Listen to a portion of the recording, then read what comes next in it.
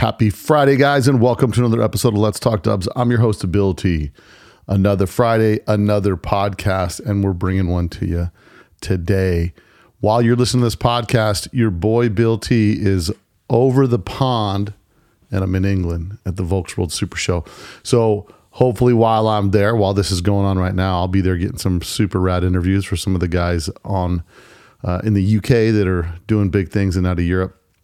That'll be at the show. So getting a chance to try to get some voices from the other side and the other part of the hobby over there in the UK. So excited about that. I'll be hanging out with a lot of cool guys over the weekend. A lot of guys I really look up to and enjoy their work and their collections. So I'm super stoked. Picture me having a good time right now. So after that, we'll be cruising through Scotland and some things like that with the wife and kids, and checking some stuff out. But yeah, life's too short, guys. Life is too short. If you've been thinking about taking a trip or doing something, now's the time. If there's anything the last couple of years have reminded us, is that life is too short and do things you want to do. So that's where I'm at. So if I can be of any motivation, inspiration, go do something for yourself. So I wanted to give some shout outs this week for some of those supporters of the podcast, and shout outs for this particular week are going to be JP Bouquet, and he's out of Strasburg, VA, Chad Hatfield out of Kingman, Arizona, who purchased some merch, Kevin Lang Lois out of Draper, Utah, and Mark Gordon. So I appreciate you guys for supporting the podcast. By the way, all your guys' stuff shipped this last week earlier while I was at my shop. Just getting caught up. I got a couple pieces on back order. You'll see the note in there, and appreciate you guys supporting the podcast. So looking forward to that. Now, don't forget, guys, October's One Crazy Weekend is full go for this year. So the Let's Talk Dubs and the Wagon bring you One Crazy Weekend, the official event of Vegas. It is in our fourth year. It was a monster last year. So many people made a lot of really good friends, a lot of great connections, tons of stories to tell, and it can only happen here in Vegas. So don't miss out this year. Go to Let's Talk Dubs website. Click on the Showtime link where it says One Crazy Weekend 2023. The room code is there. Book your room now. I cannot stress this enough, guys. Book your rooms. Even if there's a chance you might not go, book your rooms, because if you do go, last year, for example, the rooms were around $100 or less a room, right? Depending on the night that you were there. What happened was there was a big Notre Dame game in town. And then when the room people didn't book their rooms, try to get rooms last minute, they were $400 a room. So book your rooms now. I can't express that enough. The rest will just fall into place, guys. The guys will be there. The enthusiasts will be there. You can join the poker run, and you can do the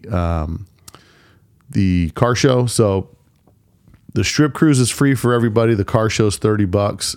The poker run is $50. You think, what do you get for $50? Well, you get a chance to win $1,500 in cash. Not to mention you get a t-shirt, some stickers, and some cool stuff. So you don't walk away empty-handed. The t-shirt that you will get is an exclusive poker run only shirt. The shirts that are for sale are not the same. It's the same logo.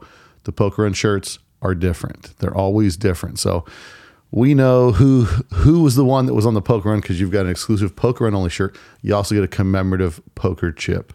So every year I've given out poker chips with the artwork for that year, and it's just kind of cool, a little keepsake. Make a keychain out of it, do whatever, put it in your cabinet. We all got collectibles, so it's just something cool to do. But most importantly about the weekend, man, it's just a great time with a lot of really great people.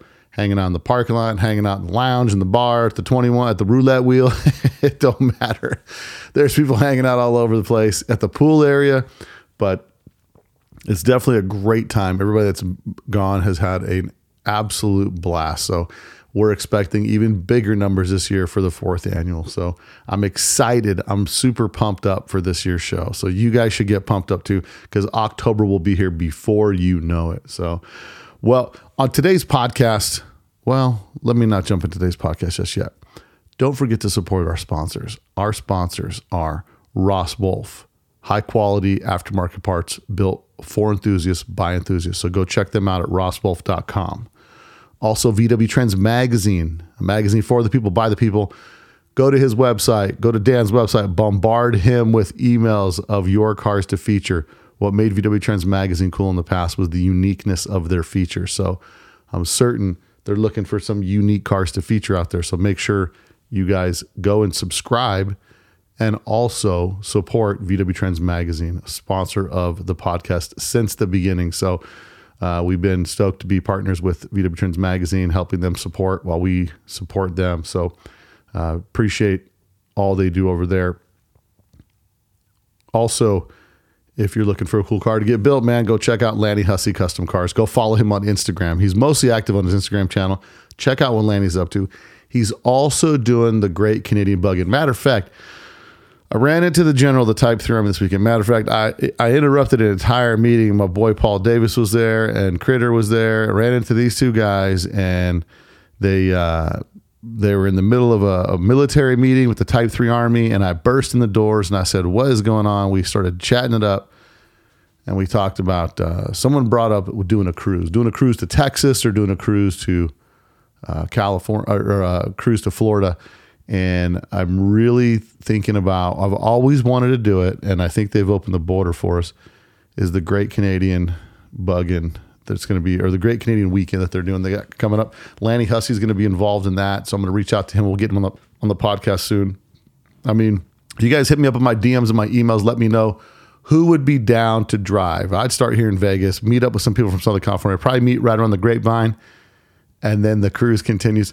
I think we need to bring it back from days of old, guys. You got plenty of time to get your cars right to make that cruise up to the northern border. I think that would be such a blast. So think about that, guys. I think that would be such an awesome opportunity for us to get together and just do a big monster cruise from Southern California, Southern Nevada, Phoenix. All these guys get together and we all hit the border, invade the border at Canada for the Great Canadian VW Weekend. So I don't know exactly what they're calling it right now. I'm going shooting from the hip right now, but you know how I do.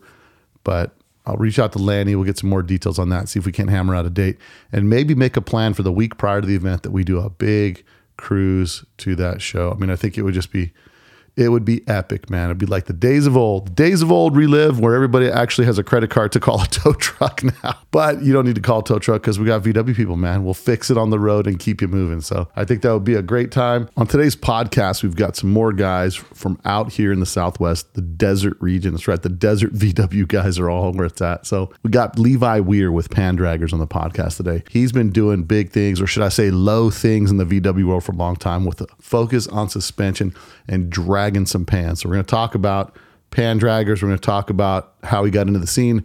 We're going to get all that good information and might dip into some Randy talk a little bit. Who knows where it goes? Either way, let's get into it this week with Levi Weir, Pandraggers on Let's Talk Dubs. You probably don't know that there's a new Volkswagen out that doesn't look like a Volkswagen.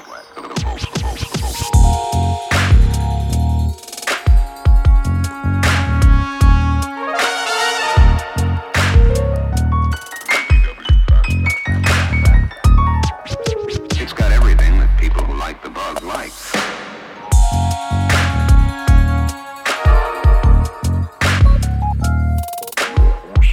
if you happen to see a good-looking Volkswagen, don't panic. Levi, what's up, buddy?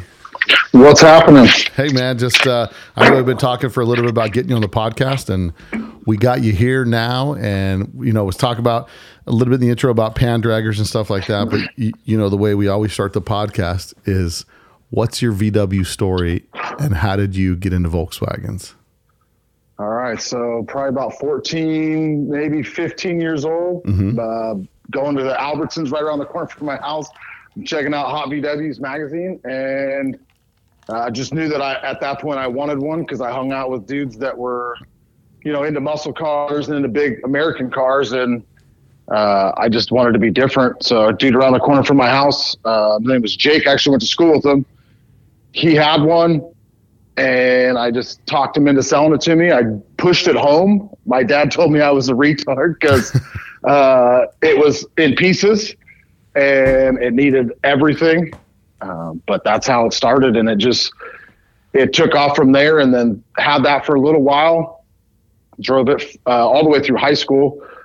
So I hung out and went to high school where everybody had like really flashy cars. And then here I come in a slam Volkswagen that's leaking oil because I didn't know what I was doing. It was slammed the wrong way. It was just super loud, but I drove that all the way through high school. So that's how it started. So since the beginning, have you always kind of leaned towards like more kind of road relics, kind of patina rides and stuff like that?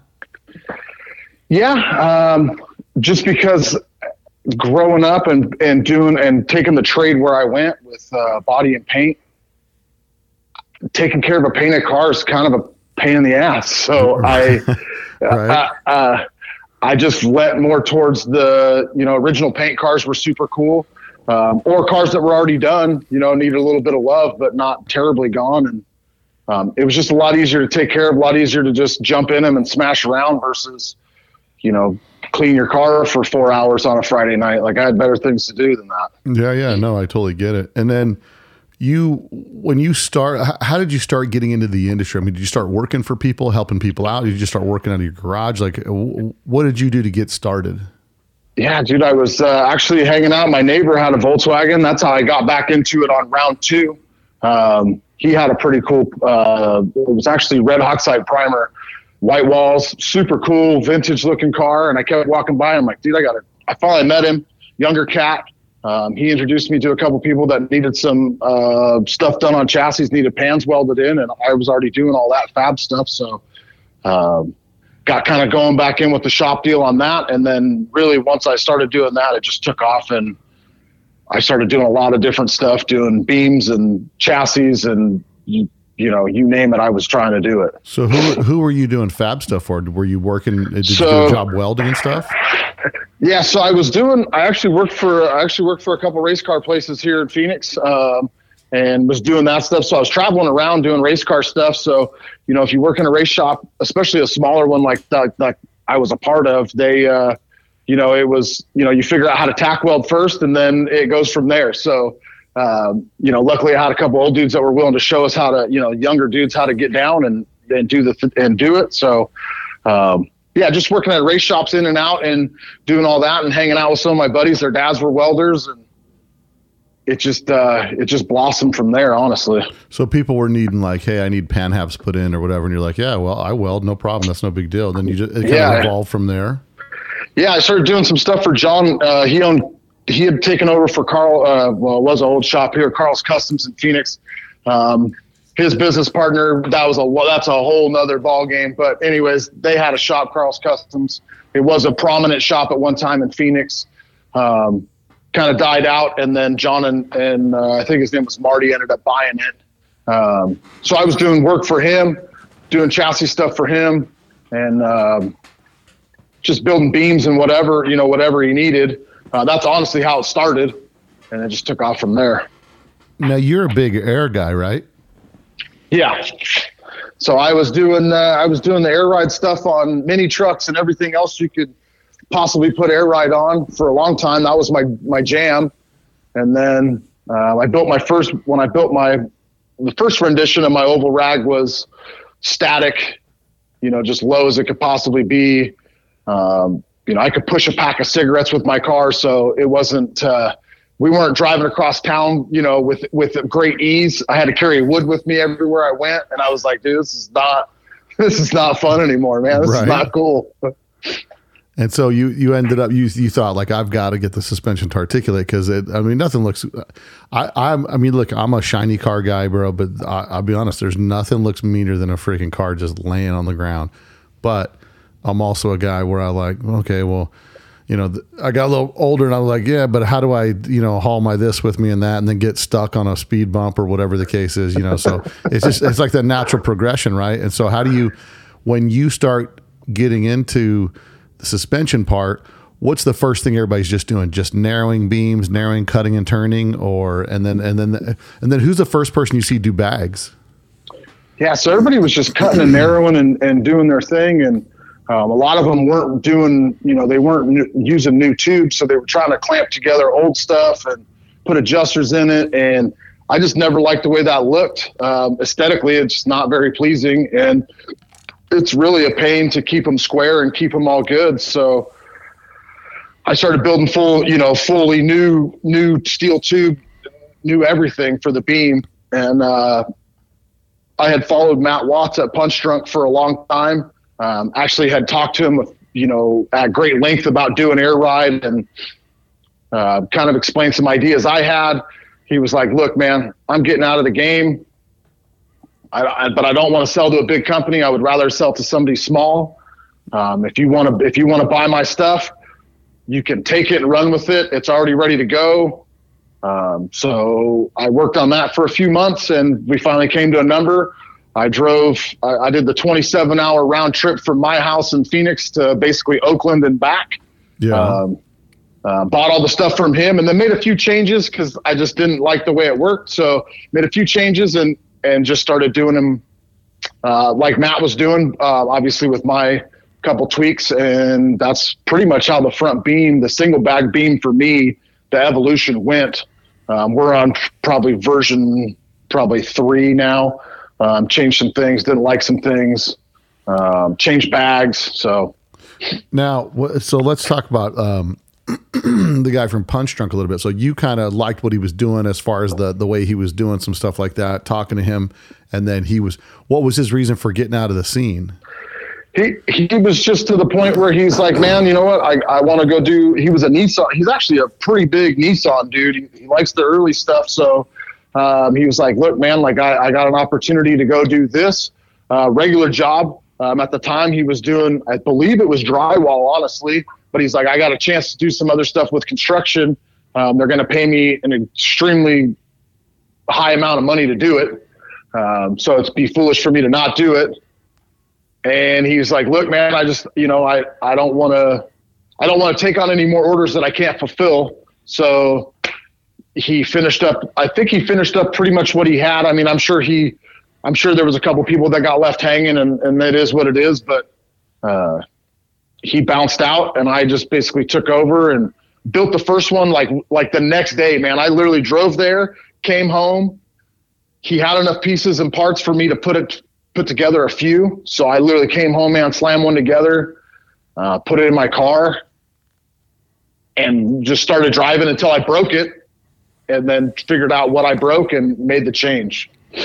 Yeah. It's interesting as you said this, I kind of did a quick web search on Punch Drunk Customs and, apparently he wasn't, I mean, sometimes people get in over their head, right? They start selling some stuff and then the orders keep coming in. They can't keep up with production and then they kind of get a little bit behind. And that's probably the number one rule in business. If anybody's going to be in business and they're a fabricator welder, don't take any money until your product's done because you're going to get yourself in a world of hurt because all of a sudden you got money in your pocket and you can kind of, and you got to use that barrier of taking money in to keep your discipline to like, I'm not taking money until I have some product for these people. You know what I mean? So, yeah. So you go up there and take what you can from him as far as any type of components and pieces that you can put together or jigs to weld up beams and stuff like that. And yeah, he gave me a bunch of parts, man. He already had a bunch of stuff laser done that were already bent. And, everything was already formed. Literally drove to his house. Homie gave me a flash drive. He gave me a flash drive with 2 different loadouts on it. Mm-hmm. And he was like, look, man, he goes, I don't know if this one's corrupted, but this one's not. So here's all the stuff that I built, created, have tried, have done.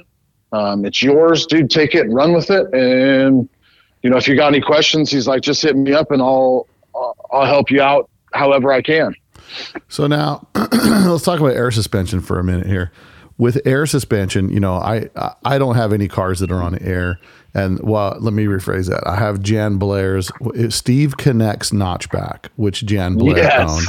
And then Jan Blair put air shocks on it. So, and what's funny is when I talked to Steve Connect, who built that car in '87, he had air shocks on the front to get in and out of places as far as, so, I mean, we can go back to air shocks being suspension that goes back to way back, but it's really an air shock. It's not suspension because once you pump those things up with air, it's like a brick. You know what I mean? Yep. So, I mean, that's like the OG version 0.5, before anybody, there's no management at all. It's like get a compressor, air it up, let the air out whenever you get where you're going. Well, and everybody was taking that stuff from the muscle car guys, man, because they all had those crazy hijacker air shocks in the back of a Nova, and the thing was sitting stink bugs, so they just cram a bunch of air to it, get them up as high as they can, and take off. Dude. Right. It was wild. And so, the evolution of air then goes, because I'm pretty sure that's what Pete was doing back in the day. I mean, everybody's just using like an air shock, which an air shock then means all your suspension is really in your tires. And most of us run low profile tires. It gets to be not the smoothest ride, and I mean, there's a lot of different ways to look at this. And, the front beam, I remember when KCW did a beam in the notchback that they had, and they had a single bag beam, type 1 beam in a notch. And then I actually drove that car because I had a car painted by them a long time ago. And I drove that car on. It had square tubing through the torsions and just a single bag, but then the end result is you don't have the articulation of the torsion left to right. It's kind of locked in place, and so there's been a lot of variations of that. Where are we at today with air suspension, in your opinion? Like, do we have full setups, front, rear, that like fully articulate, ride really nice? I mean, because most of the people that you're either really into air or you're not. And I don't really see a middle of the road type thing, it's a big division, because there's the static guys that are like, nope, it's static or nothing. And a lot of those cars ride just fine. But when you want to get down and get low, dragging on the ground, man, static, it's like driving a 2x4, it's just bouncy and real rough. Yeah. No, it's definitely, I mean, it's not a driver's car. I mean, some people are like, yeah, I drive mine wherever. Like, that's great. You're destroying the car because you're grinding the pan down. And then you've got such wicked bumps here. And forget it if you hit a street that's had heavy trucks on it and it starts to get low spots where the tires are. Then you're just going to high center on the street. You know what I mean? You're stuck. Listen, like a beached whale, but it's over. Yeah, there's a lot of commitment to cool. And I'm not that committed to cool to where I got to be stuck in the middle of the road pushing my car off the side. And so with air suspension, what to you is like the ultimate setup? And I've seen some wild stuff being built. The biggest thing is a lot of guys, they want to run monster, big bags, and you really can't unless you have an early car. Like the back of my car's on a Pandraggers air ride setup. You can run Dominators in the back of an oval. But as soon as you get out of that body style or that chassis with the straight shock towers, no turn, you got to shrink the bag size down, which doesn't really kill you, but, it's not, everybody wants to try to do something where they have big bags and so it's super soft, but we just don't have the room to make all that stuff fit, just because we're dealing in a very small box that you got to try to put something that doesn't belong, and it still has to move, and it has to be strong. So you're kind of screwed. But the rear of the car is easy. The front of the car gets a little tough because a lot of guys don't want to cut. They want to leave them alone. Mm-hmm. So that's why the air shocks are still a thing.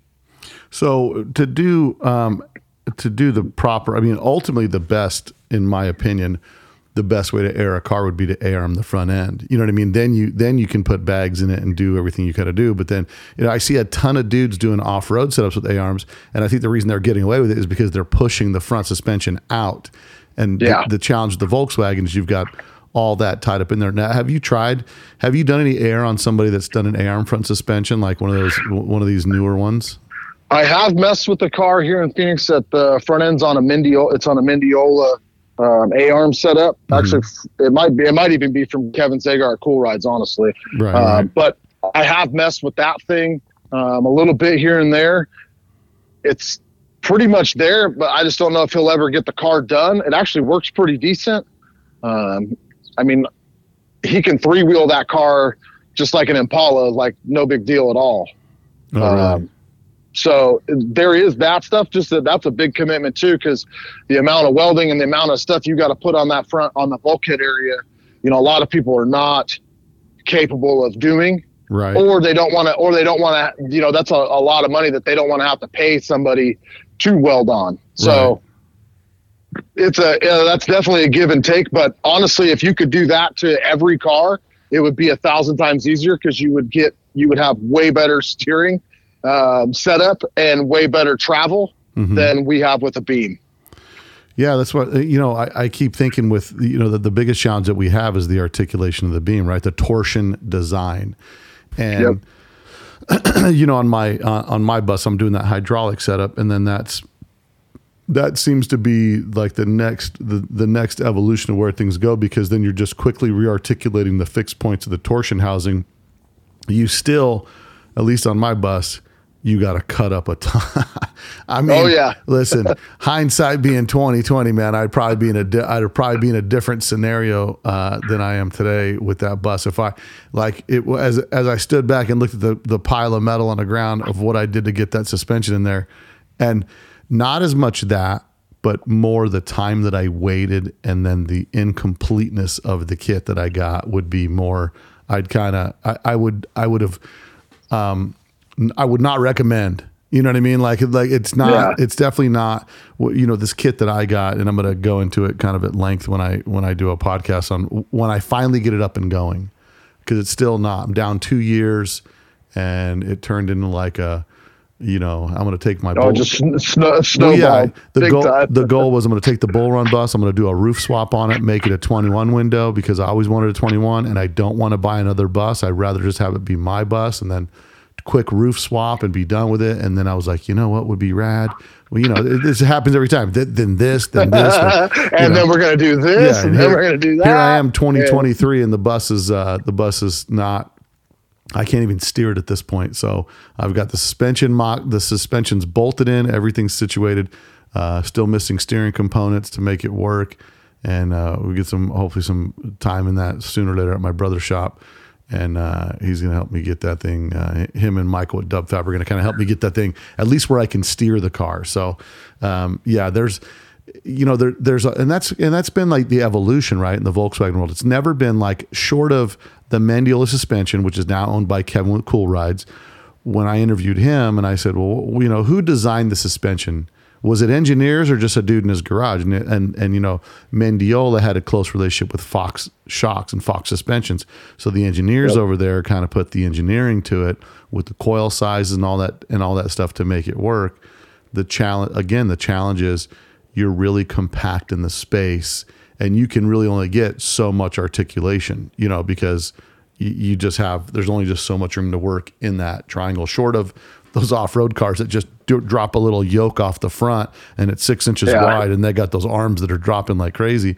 I've often thought of, like, have you ever worked on a Super Beetle to do air suspension? Because they have struts in them, right? And so I would think you could probably buy air struts for a Super and have those. Yeah, you can change a bunch of stuff on a Super, especially with that top plate being the way it mounts. Right. Because it's a McPherson strut car, so it's not like it's crazy one-off, ancient technology. Because there's still a lot of cars that are, a lot of new cars are strut cars. So you can do a lot of stuff to a Super. You just got to be, again, man. Like you said, you got to be committed to. You're going to start it and you're going to roll all the way through it, because a lot of dudes get about halfway through, and then they realize they still got to buy a tank, a compressor, switches, valves. And then they'd end up selling the project because they're like, dude, I'm just too much money in it, and I don't have enough to finish it. So, well, I think realistically, I'm looking on your website, and your air suspension, your rear bolt-on kit's $2,300, and it comes with, a bunch of parts and pieces for the rear suspension. And I think when you're going to make that, really, what does it cost to have your car be able to go up and down at the push of a button versus being stuck, being there static? And static looks hard. It looks super cool, but then you have also the issue with the geometry of the front suspension, and you got to put the lengthened arms. You got to do. There's a ton of stuff to do. So by the time you're going to do suspension, and I think even if you do nice suspension all the way around, it's going to cost you $4 or $5 to do that suspension. But it's like, do you want a drivable car? Yeah, exactly. Do you want to have options, or do you want to just be, that's the only road we got and that's what we're doing? Air ride's about the same thing, $4,000 to $5,000. You can do a pretty decent setup at that point. Obviously with prices going where they're going, it may be vary from that, but you can do a bunch of stuff with basic parts and it work really well. It just depends on how much homework you've done. Yeah. And with so in respect to front air suspension, if you really want, if you're wanting to bag the front, there's going to be some surgery needs to be done to fit that bag in there. Now, do you have a front suspension for? Yeah. Because I'm looking on your website trying to find the front beam. The bus stuff's coming. I got a couple things left to finish on that, and that will be back out as well. I did a few, and I think I needed to make a few changes. So I actually talked to Michael at DubFab. He pointed me he pointed a couple things out that I needed to change. Talked to some other guys on social media, and I've talked to them a bunch. So they pointed out a couple things like, hey, you might want to check this. Hey, you might want to try that. So those will be coming. The bug stuff's already there. Only thing left for me to do to produce is the dual bag for the guy that wants to just get down and doesn't really care about a spare tire well. Now with the dual bag setup, do you independently control the trailing arms on each side with each bag? Yeah. And so you've split the torsions and you put like two fixed, well, there's no fixed points. You just put two sliders kind of on there. Yeah. So there's a big spud that goes in the middle of the beam that has the pivot point. So everything rides on bearings, and it's just, at that point there, it's just solid square, and you're relying on the bag for the suspension. I have done one, and it rides amazing, and you can 3-wheel it. You can do all kinds of crazy crap with it, and it's super fun. You just got to be committed to cutting that spare tire well out and not really caring. Right. Well, again, like we said, Volkswagen used every little inch they had. They designed that car right around the chassis with the bare minimum, right? It was a budget design when they built it, and there was little luxury, if any. So, in respect to air suspension, what's your favorite cars to work on? Type 1s, 2s, 3s? I mean, what gives you the most room and the most latitude? The most room is definitely a bus. You have options. Your options are pretty open at that point. My favorite car is still an early bug. That's still my jam. I just like the way they look when they're slammed down on the ground, sitting as low as they can, and just sitting right. I think they look killer. But that's just, that's me. I'm an oval rag guy. I was that guy at 14 when I saw a couple of hot VWs, and I was like, dude, I got to have one. I chased my car I didn't get my car till I was 28-ish. And it was actually right around the corner from my house from another homie that I knew from doing mini truck stuff. Yeah. He had my car sitting on the side of his house. That's how I got my 53 that I have now. And you're 53. What's the status on the 53? So that's the test bed for everything we've done as far as the company goes. But I just got a couple things. I built it. It was static when I first did it, so it took some abuse. Then we did the air ride stuff. Actually, me and Mike Bailey over at Edgefinder. He's the one that helped me out do the rear air ride and get all that stuff figured out. We did all that, and now it needs a little revamp. Fenders are torn from being static and just dragging through shit, not really caring. Front apron's pretty beat up from banging into things, and it needs some love, and we'll get it put back together and paint it up. Put a steel deck lid on. I'm ditching the fiberglass one, put the steel one back on it.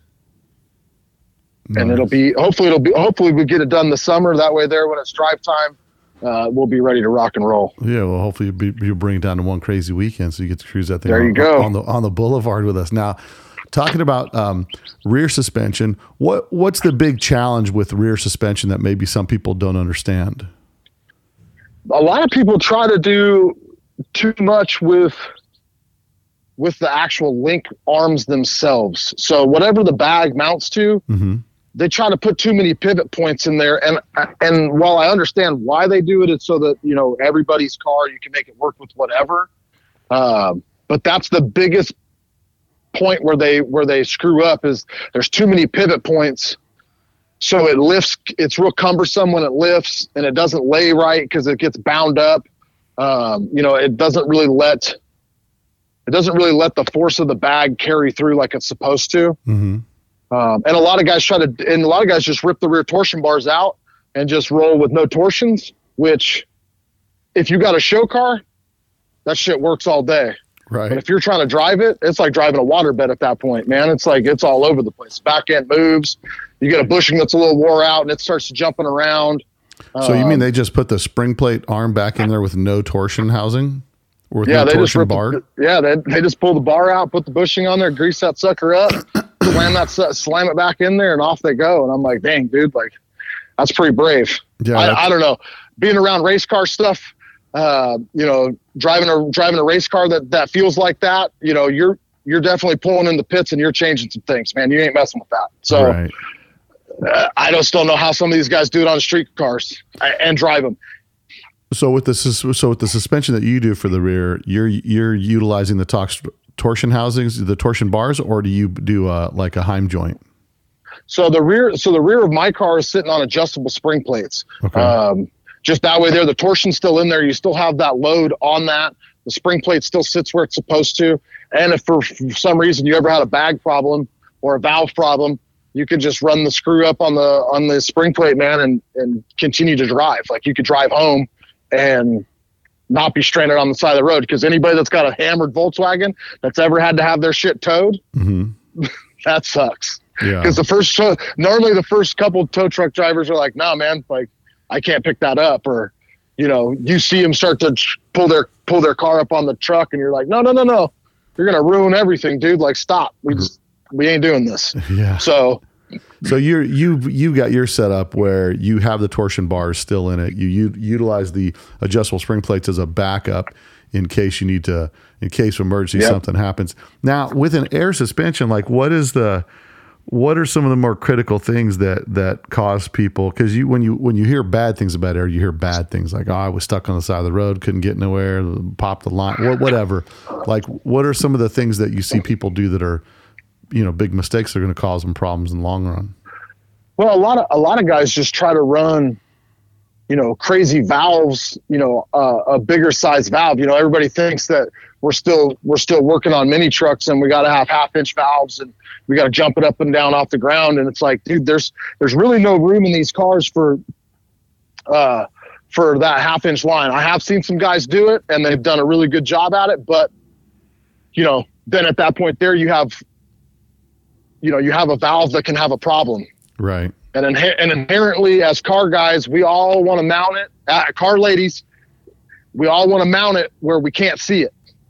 Right. Well, if you can't see it and it's not somewhere that it doesn't have a panel in front of it, you're kind of screwed, because if it has a problem, you need a jack and some other shit to even try to get to it, which all do. And now, what size do you use? Because I would think, especially when you've got a small tank, if you've got a small tank and small lines, you can build up pressure faster. I don't know. I mean, I'm no air guy, but I would think you could build pressure faster if you've already got static pressure in the bag. You've got some pressure in the bag that you can make it a little more adjustable. Is that kind of the philosophy behind it, or?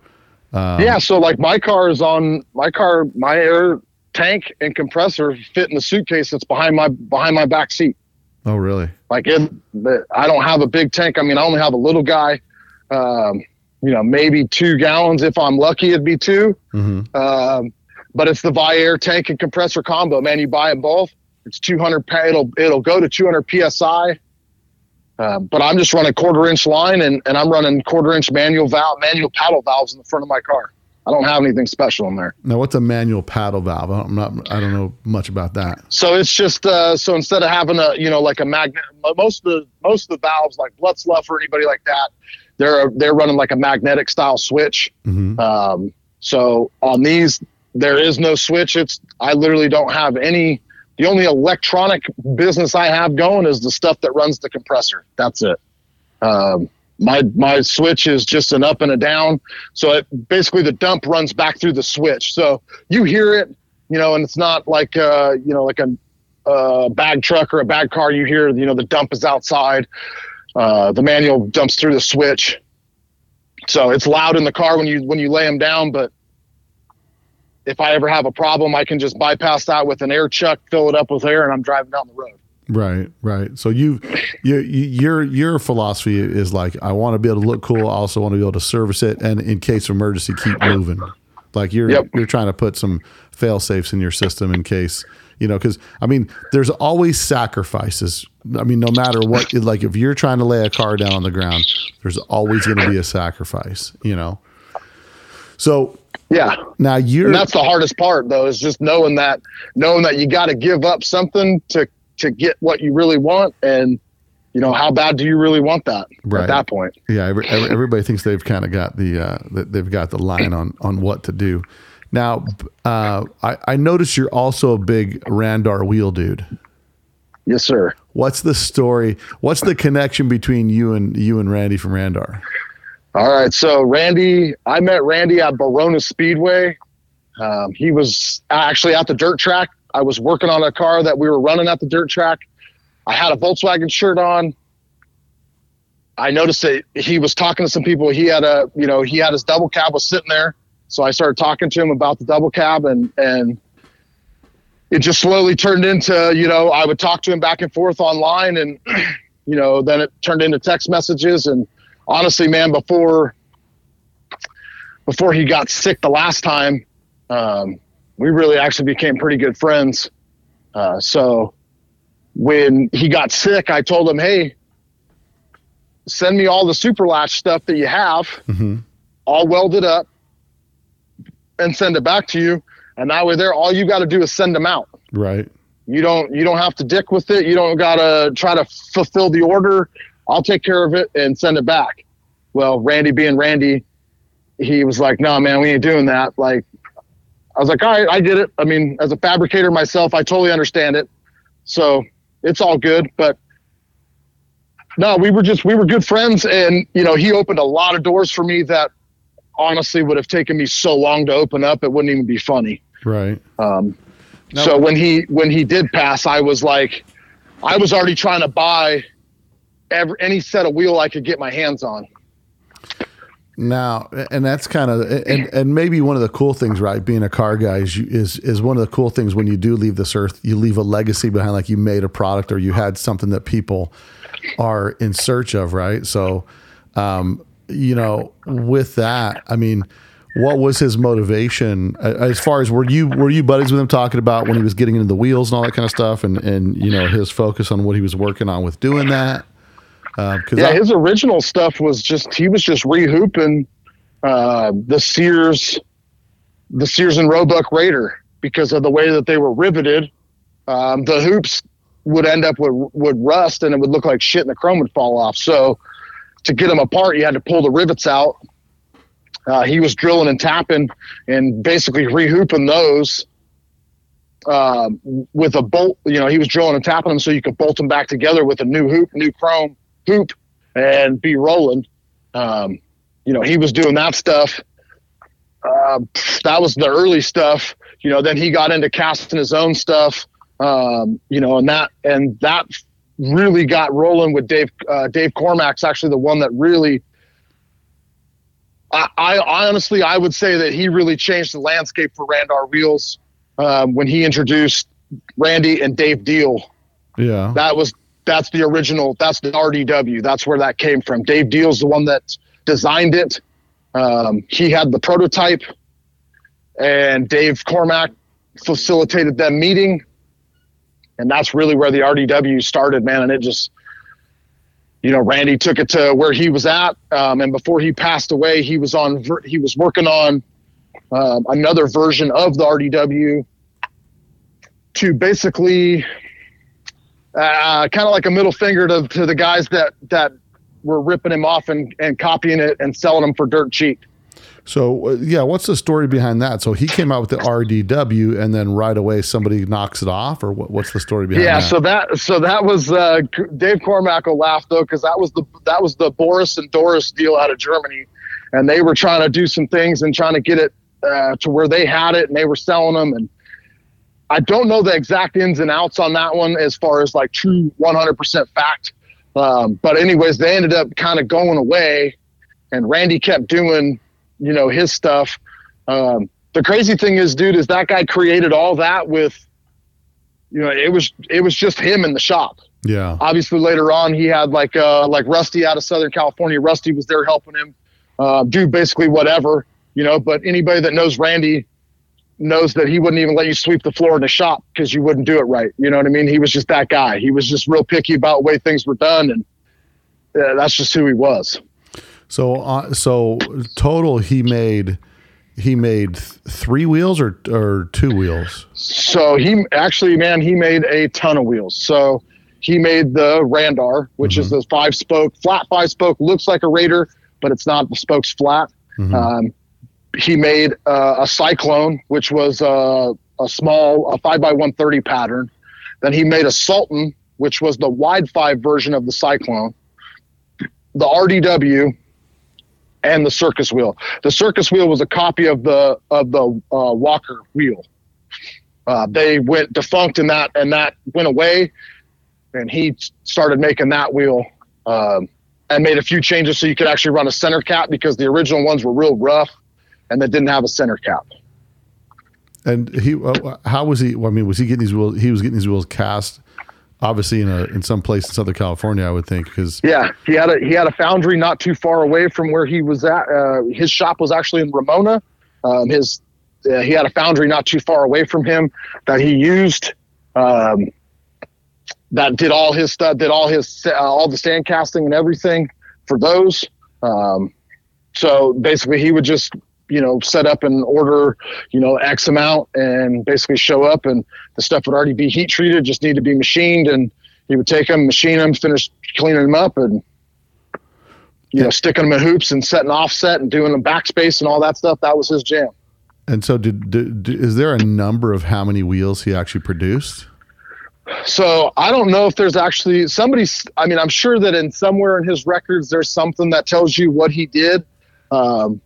Like the early Randars, I forget what the exact number is, but the early stuff was stamped. So he stamped every number of where it fell in the line of what he had produced in that.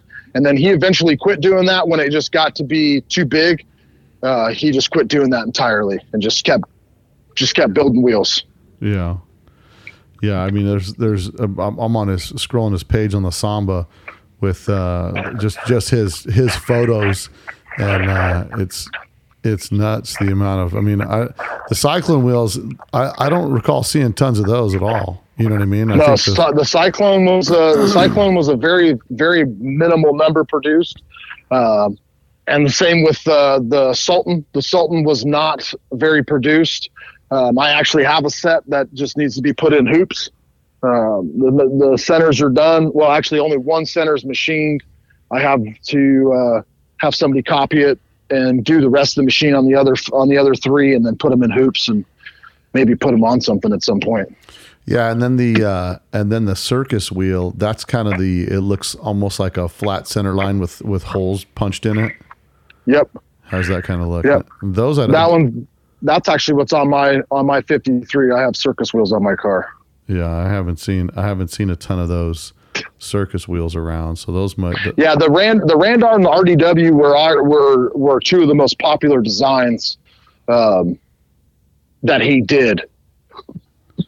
Yeah. But he did some crazy ones too, man. I know he did a set of like super deep dish Randars, and I know he did a set of super deep dished like big hoops RDWs, and I believe Ish has those on the Casita. I think that's what they're on. Yeah. No, there's, and that's, I think looking back, right, as a guy in the hobby, when you leave this world, if there's still something that you were connected to that you're responsible for creating, I think that's something super cool, in my opinion, at least to be connected to something like that. So that, not only did you make something, but you made something that's pretty sought after. Cause I know the last set of, RDWs that I saw they sold for like $3,000, I think, for a set. And, yep. The last ones I saw were listed were like crazy money. I know I saw a set sell for 5,500. And I know that there is another set out there that's a super early set, no RDW on the centerpiece, which would make them super early.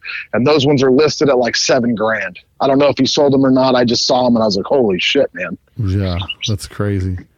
Yeah. Because I was buying them when it was like 1,000 to 1,500. You know what I mean? Like, and everybody's like, why you keep buying that? And I'm like, dude, I want to have one of every set he produced. So I just kept buying and buying and buying. And then he got sick. And I was like, oh man, like here we go. So I've had a few people hit me up, man, about buying some of my wheels, and I don't know. I don't think I'll ever sell them. I think they'll just stay with me until I go into the earth. Yeah.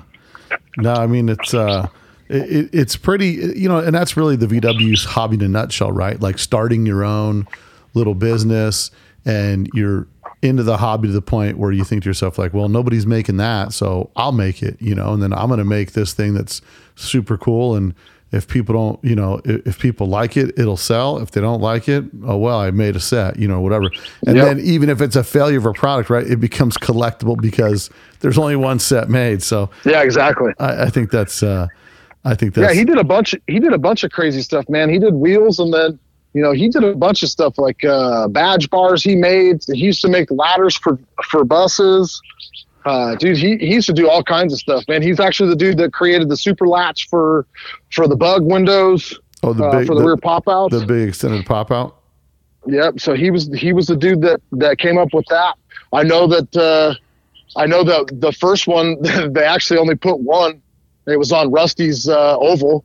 They put it on one side, and he drove around like that just to make sure that it wasn't, you know, that it didn't open up too far and it wasn't a problem for the hinge to have an issue. And he drove around with one pop out for a while until Randy said, yeah, dude, let's do it. Let's produce them. So, and I actually got the rights to do that from Randy's mom when he passed. She said that, yeah, if you want to carry the torch and keep it rolling.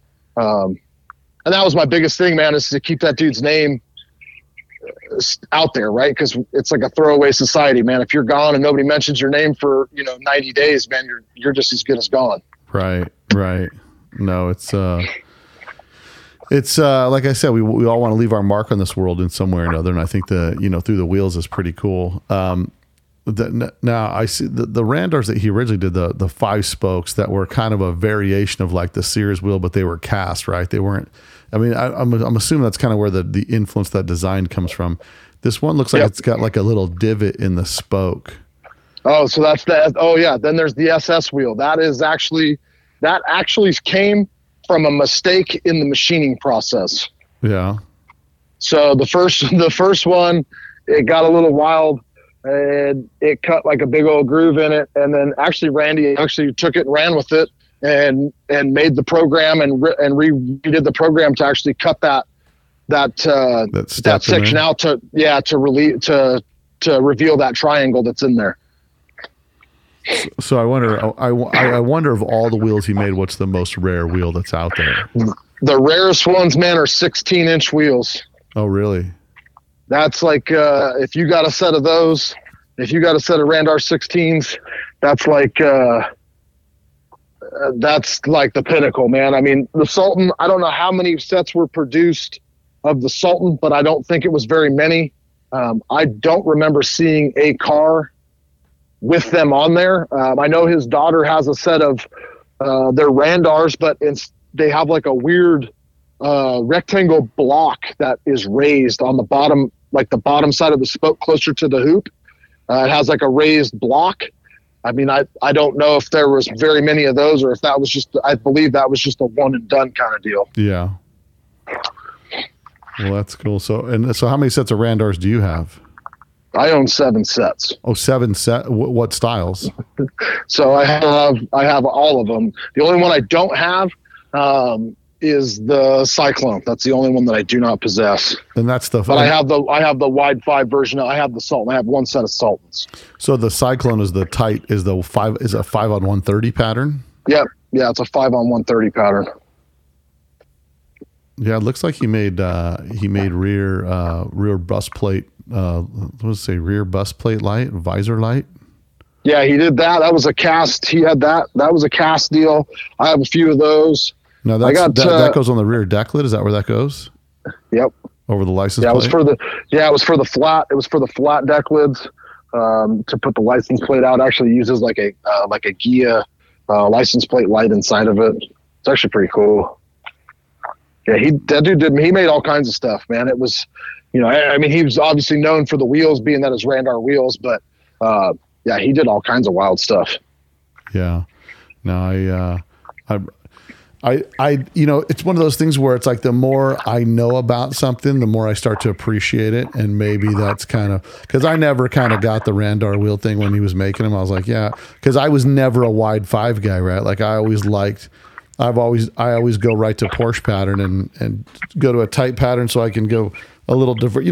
We all got different styles, Oh yeah. So no, but I think the more that I figure out about these things, the more I really start to like them. So yeah, I have quite the collection of Randar stuff. That's for sure. Yeah. That's pretty impressive to have seven sets of those wheels. So you just need a car for each set, right?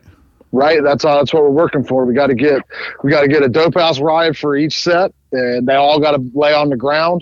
You know what I mean? So we'll see if we can get that done.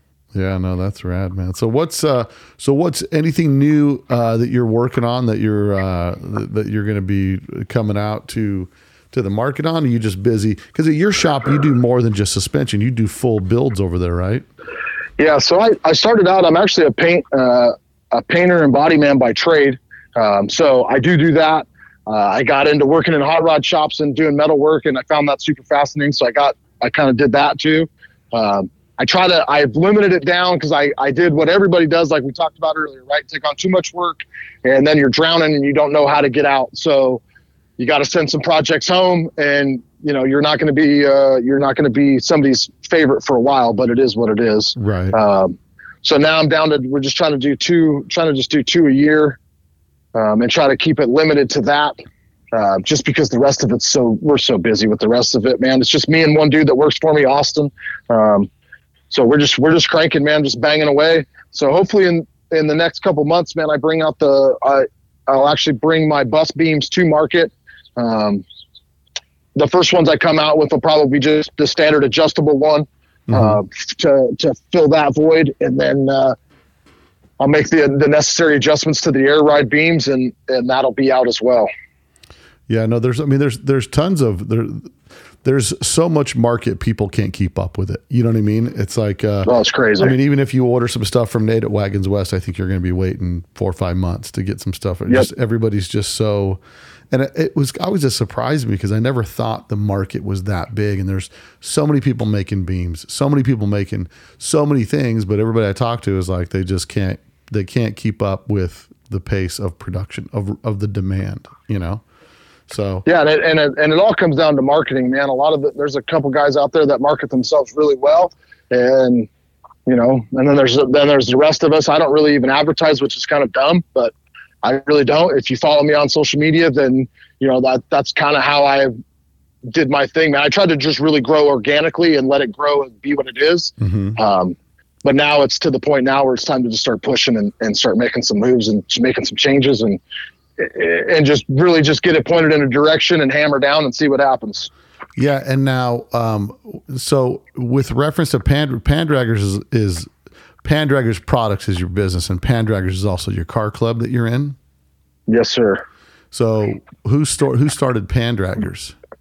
So Pandraggers started in my garage because in Arizona at that time there wasn't a whole lot of club stuff going on. There was, a few big ones, but they had all this stuff. You had to pay dues and you had to do this, you had to do that. And we were hanging out with the same 5 guys anyway. So when it first started, man, it was, Mark Riga used to call it the cult. So, what are we doing in the cult today? What's the deal? And that was the joke. And then that's really what started it. Was we all hung out together anyway. So we just said, forget it, man. Let's just get it rolling and do our thing. And then it kind of grew. We blew up for a little bit, and then some guys left and sold cars and did whatever and moved on in life. And hey, man, that's fine. It's all good. So we just regroup and keep moving. Well, I think after a while you kind of start to figure out that you're the core guys in the club are just the guys that are always into it no matter what. They're not like fair weather hobbyists that are just into something for right now.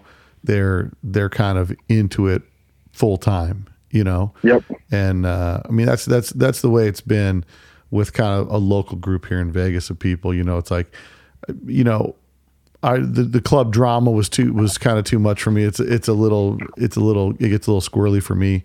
And, you know, for me, I'm just more like I'm hanging out with whoever I hang out with and who we get along with. So sometimes, you know, clubs can sour some things, you know, but, you know, for us, that was the biggest thing was like, hey man, you know, there's no limitations to who you can hang out with.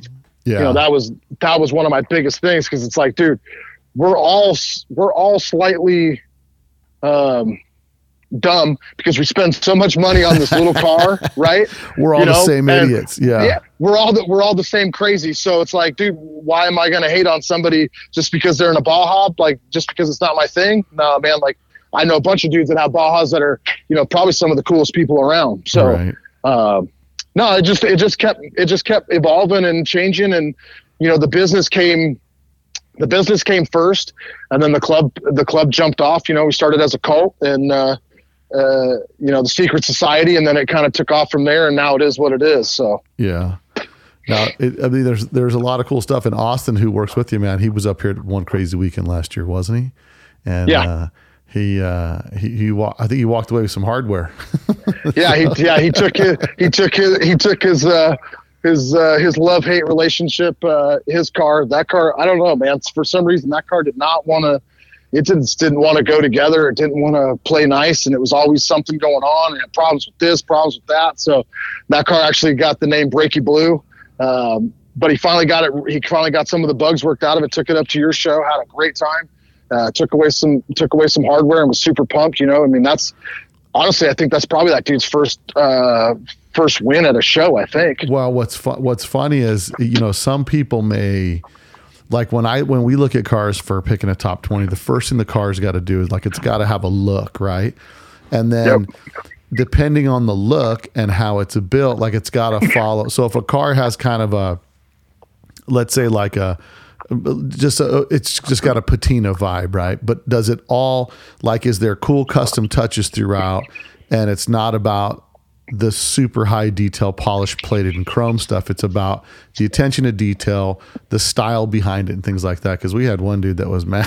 One guy was mad last year. He had like a billet bug with widened fenders, and he was real upset at the award show because he didn't pick. And I said, the top 20 are picked by the people like my brother and I walk around and we pick our favorite cars, like the cars that we look at that kind of, they're unique, they're different, sparking interest. Correct. You know what I mean? And so I thought it was super cool build, man. Just had a lot of cool style to it. And so, you know, I think sometimes, and trust me, man, I tried to help him build it, and it was like, you know, like I said, you nailed it on the head, man. Everybody has their own style, and Austin's style is funky. He likes really bright colors. He likes that funky vibe. So, you know, trying to help him actually was probably a good thing for me, because it was like, hey, you know what? It doesn't have to fit in my mold, and I get to have fun with, you know, helping him and just trying to, you know, maybe point out some different things. And it actually turned out really cool, man. I really dig that car. I think it's super cool. No, it's got a cool vibe to it, man. And I was stoked to see how you reacted to winning. You know what I mean? Because it's like when you put your heart and soul into something, it's one thing to put your heart and soul into something chasing a trophy. It's a different thing to put your heart and soul into something because you're chasing a vision, and then for it to get appreciated by people. I think that's a huge part of the scene. You know what I mean? And I've always looked at the way people build their cars and just like appreciate what they do, you know, because we get these cars that are just a blank canvas for us to express however we want to express our style on there. And sometimes it resonates with people, sometimes it doesn't. And I don't think, like, I don't build my cars for people. I build my cars for the vision that I have of what I want to see. And if they're done and people like it, that's just a bonus. Like, that's cool, man. It's cool that these guys like that style and they think it's got a cool look to it. So, you know, when you get that love from, you know, especially guys or, you know, there's a couple ladies out there building some dope cars too, but, you know, when you get that love back from them and you know that they work just as hard as you do, and they're like, dude, that car is sick. You know what I mean? I really love the way that looks, or I really like this, or I really like that. Like, that's a big pat on the back without really, you know. Oh yeah, 100%. With just a innocent comment, you know what I mean? That goes long ways with that stuff. Yeah, no, he did a rad job on that car, man. So I mean, Arizona's always been doing kind of different, cool stuff, man. And you know, sometimes us desert boys don't get the recognition. We ain't got the palm trees and the love, man. We're missing that. But we got tumbleweeds and dust. You know what I mean? That's what we got. Yeah, but I think in the same respect, you know, there's the unique styles that come out of every region, you know, and we're definitely not, you know, Vegas or Arizona is definitely not the cow look capital. That's for sure. No. You know? No, and that's what everybody knows is the Volkswagen anyways, right? Because that movement lasted so long with so many influential cars that we all looked at Hot VWs or VW Trends or any of those magazines, and they were there. You know what I mean? That was a cover car. So that's kind of what we know. Yeah. No, it's definitely something that makes our hobby pretty unique. You know, and the other thing that the big thing about it is just like the people. You know what I mean? Like the people are what make it genuine. And those that are into the hobby, they're in it, they're still in it, and they probably won't go anywhere because they're not in it seeking approval by people. They're in it because they love the hobby. You know? Yep, exactly. So, they're diehards.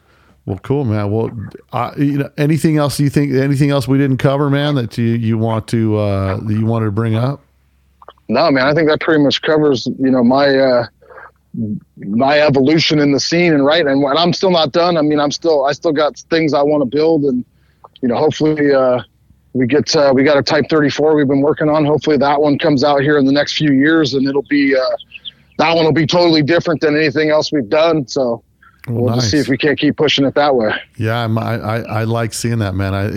And a Type 34 is a hard car to do and get crazy without ruining it. You know what I mean? Like because it goes bad in a hurry. We've laid some things out, and I'm like, no, we cannot do that. That's not. No, it's terrible. Yeah, you know, it sounds really good in theory.